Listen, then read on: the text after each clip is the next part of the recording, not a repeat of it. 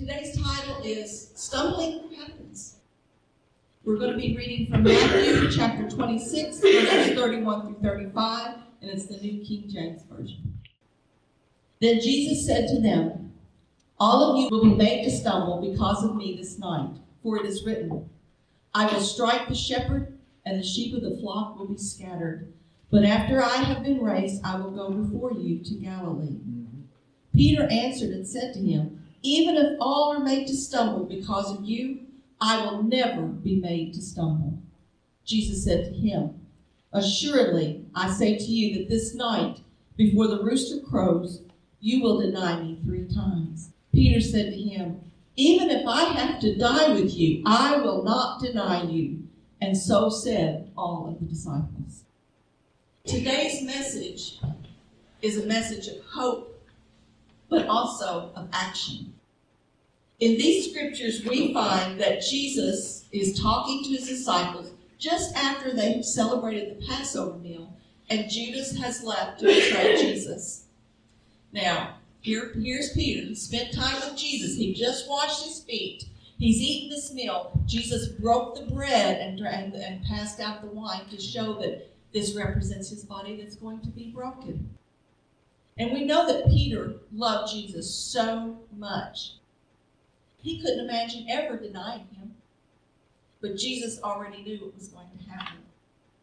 And it came to pass. That night, Peter denied Jesus 3 times, and the other disciples ran away in fear. But the good thing is, Peter and the disciples' story, it doesn't end there. Even though they stumbled, like Jesus had told them they were going to, God in his great love and his mercy used them to become great warriors in the kingdom of God. Peter and John and all the disciples walked with Jesus for almost 3 years, for a little over 3 years. They saw his teachings. They saw the miracles he performed. They knew all of these great things that Jesus had done, and yet they stumbled. Jesus understands that we are human, that we are going to stumble in this life.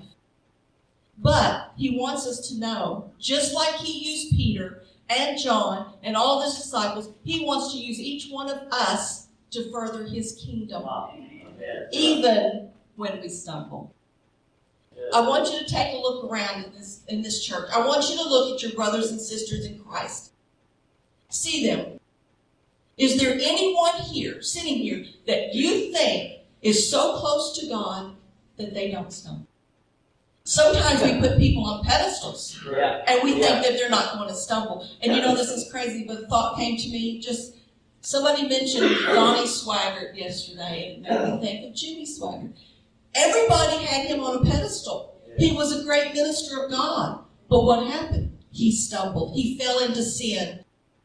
So be careful putting people on pedestals, because they are human and they are going to stumble.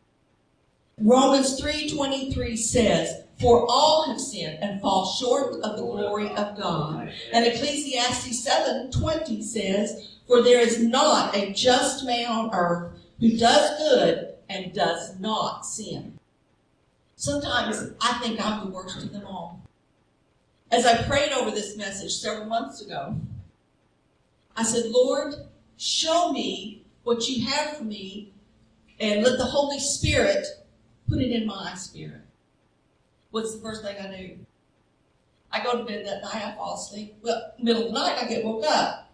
The Holy Spirit's trying to talk to me. I'm going, "Oh no, Lord, not tonight. I've got to get up tomorrow. I have so many things I have to do. I just need my rest. Please, not tonight, Lord." So I wrestled until I went to sleep. So when I woke up the next morning, I was angry with myself because I did not obey the Holy Spirit. I stumbled again. And just recently, probably about a month ago, I don't even remember what it was, but my attitude and my actions were not those of someone who was a Christian. Now, were my actions all that bad? Probably not. But I felt as if I had let the Lord down once again. I stumbled. I couldn't give it up because of the shame that I felt for not obeying the Holy Spirit and the way that I felt for not showing Christ in my actions and my attitude. When we stumble, when we sin, we try to punish ourselves. We expect God to be angry with us. We expect Him to condemn us. And we expect that He's going to make us earn His approval all over once again. If that were the case, there would not be one person sitting in this church today. Not one. The truth is, God does the exact opposite of what we expect. When we go to Him with a repentant heart, He celebrates our return. He doesn't treat us the way our sin deserves. He looks at us through the eyes of love and mercy, and He sees us as the righteousness of Christ. Now, think about, and everybody knows this story, the prodigal son found in Luke chapter 15. Very familiar. The younger son wanted his inheritance, and he wanted it right now. He wanted to live his life his way. So he leaves his father, his family, and he goes off into the world to party, thinking that his life is going to be so much better. He was probably tired of being second best. You know, the big brother is always picking on the little brother. Or maybe he was just tired of going out in the fields and working every day. You know, this is crazy. I don't have to do this. Or maybe, since he was the youngest, maybe he was a little bit spoiled. He takes his money and he leaves and he goes off into the world to party. And what happens? He finds himself wanting to eat the pig's food. So he says, whoa, wait a minute. What am I doing? I can go home and I'll ask my father for forgiveness and I'll tell him I'll be his servant in his house. I don't even have to be his son anymore. I'll just serve him. But what I love best about this story is found in verse 20. But when he, talking about the son, was still a great way off, his father saw him and had compassion and ran and fell on his neck and kissed him. I want you to think about that scene for just 1 second. The father, after the son left, he could have gone in, sit down in his big easy chair and said, ungrateful child, how dare him? I'm not going to even worry about him anymore.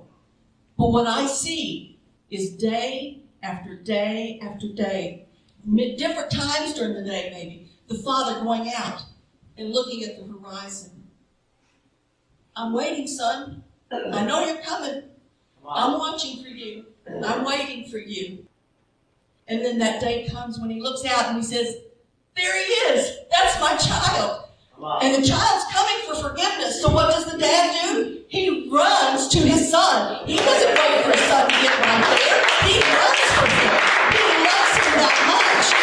That's how much God loves us. He runs to us. When we come to him, when we start taking that first step, he doesn't stand there and say, come on, a little bit closer. He runs to you and he falls on you and he wraps you in his arms and he loves you so much.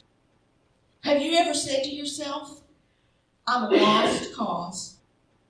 I try to do what's right, but I continue to stumble. Why would the Lord want me? We think that we must get our lives together. We think we have to do it all before we can be forgiven. That is a trick of the devil.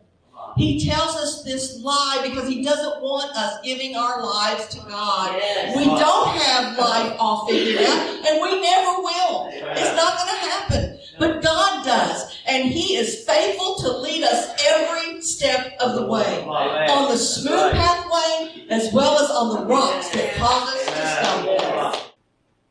Isaiah 30:21 says, your ears shall hear a word behind you saying, this is the way, walk in it, whenever you turn to the right hand or whenever you turn to the left. He is there, lifting us up, guiding us, and all we have to do is call on him. God, in his love and grace, wants us to come just as we are. He doesn't ask us to change.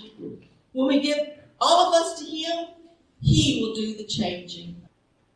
He wants to take our sin upon him and give us a new and exciting life with him. Even when we are unfaithful or even rebellious, the Lord remains a God of graciousness and compassion.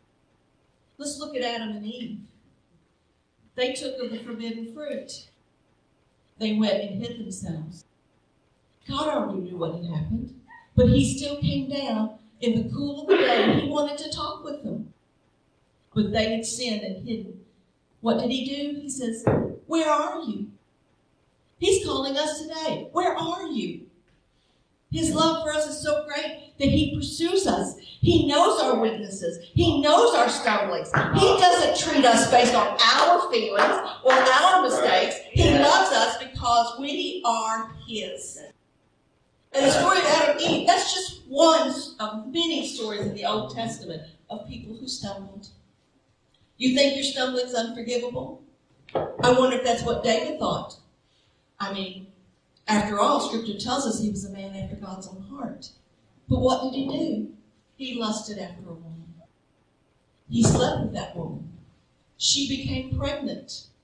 Uh-oh, what am I going to do now? So he brings her husband back from the war and says, "Oh, go home, stay with your wife."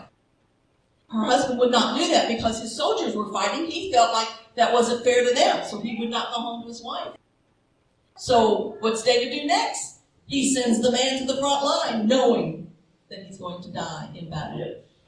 So David stumbled, but God loved him because he came to God with a repentant heart.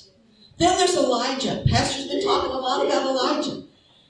He's another man of God, a prophet. And in 1 Kings chapter 18, Elijah has just shown the power of God to Ahab, the children of Israel, and all of the prophets of Baal by offering a sacrifice drenched in water, and then the fire of God came down and devoured it all. Right. A miracle. God's power. But in the next chapter, what do we find? Elijah running away in fear. He's afraid that Jezebel is going to kill him. So even in his stumbling, in his fear, God didn't give up on Elijah because he ran away. God loved him with an unfailing love. So we're not the only ones that stumbled. We're going to stumble. I had a dream this summer that I believe God was showing me because it relates to this message. I was standing on what looked like a most beautiful, smooth plot of green grass. Oh, it was gorgeous. It was so comfortable to walk on. But suddenly, there appeared rocks falling all around me. As I tried to move away from them, I stumbled. And I steadied myself. And then I'd move and I'd stumble again. And I stumbled again. And I kept stumbling over these rocks. So I believe the message the Lord was trying to help me see is that sometimes you feel like you keep stumbling over and over the same sin. You just keep on and on and on, again and again. But I'm here to encourage you today not to give up. Keep seeking God's help. He is there to carry you during those tough times. If you stumble and fall down and think that there is no hope for you, that you keep failing, don't get discouraged. You see, God in his great wisdom knows how hard life can be. He sees our struggles, knows our heartaches, and he's touched deeply by our prayers. He is bringing this message today to remind each of us of his great love for us. We all stumble through life. We say dumb things. We make foolish decisions. We get angry too quickly. We're too slow to forgive.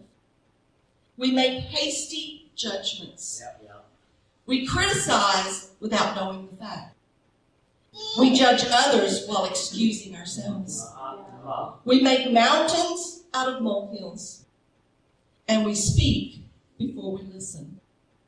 The power of God's love doesn't shrink based on where you are or what we've done. He sees all, he knows all, and he loves. Amen.